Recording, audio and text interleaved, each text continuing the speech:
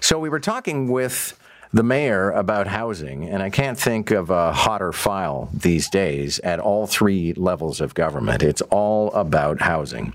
And the big pitch is that what we have to do, and I'm totally on board, I've been arguing this forever, we need to get into multiplexes, and we need to get into things like, apparently city staff favors 6-story apartment buildings.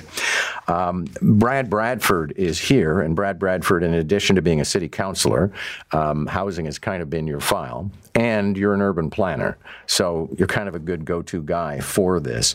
How did we come up with this magic number of 6-story apartment buildings? Well, that's a good question, and we're actually going out to the public to have that consultation. Now, you know, the state of affairs with the housing situation here in Toronto, I would suggest that perhaps it could be more in some instances, but we had to put a number on the table, and you have to go out and talk to the public about it. The reality is there has been lots of aspirations in Toronto for us to evolve as a mid-rise city.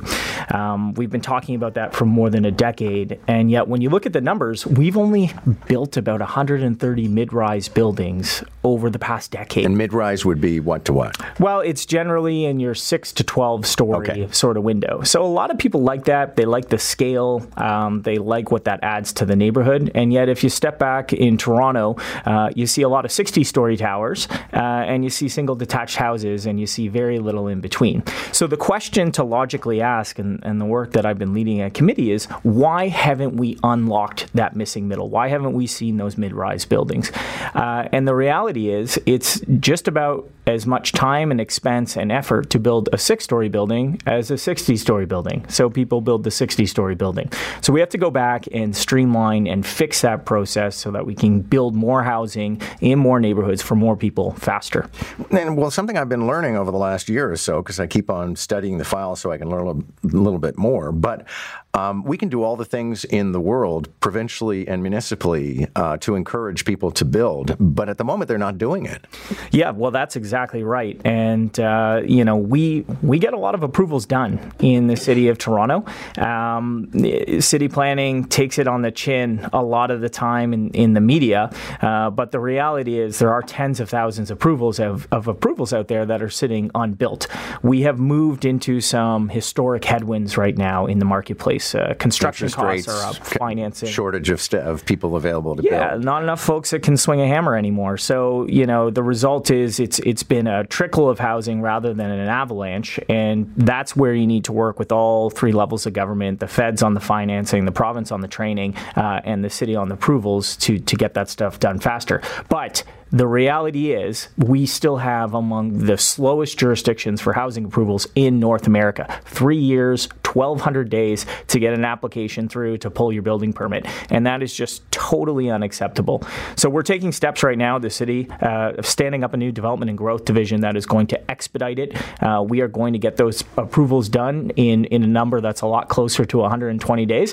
And that's in part because the province has mandated it. And frankly, that's been a long time coming. I think it was a necessary step. It's a blunt instrument, but it's been catalytic for us changing our process at the city.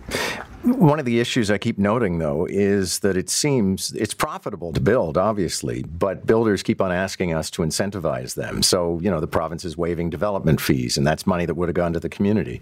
You know, it's almost like we have to beg them to turn a profit.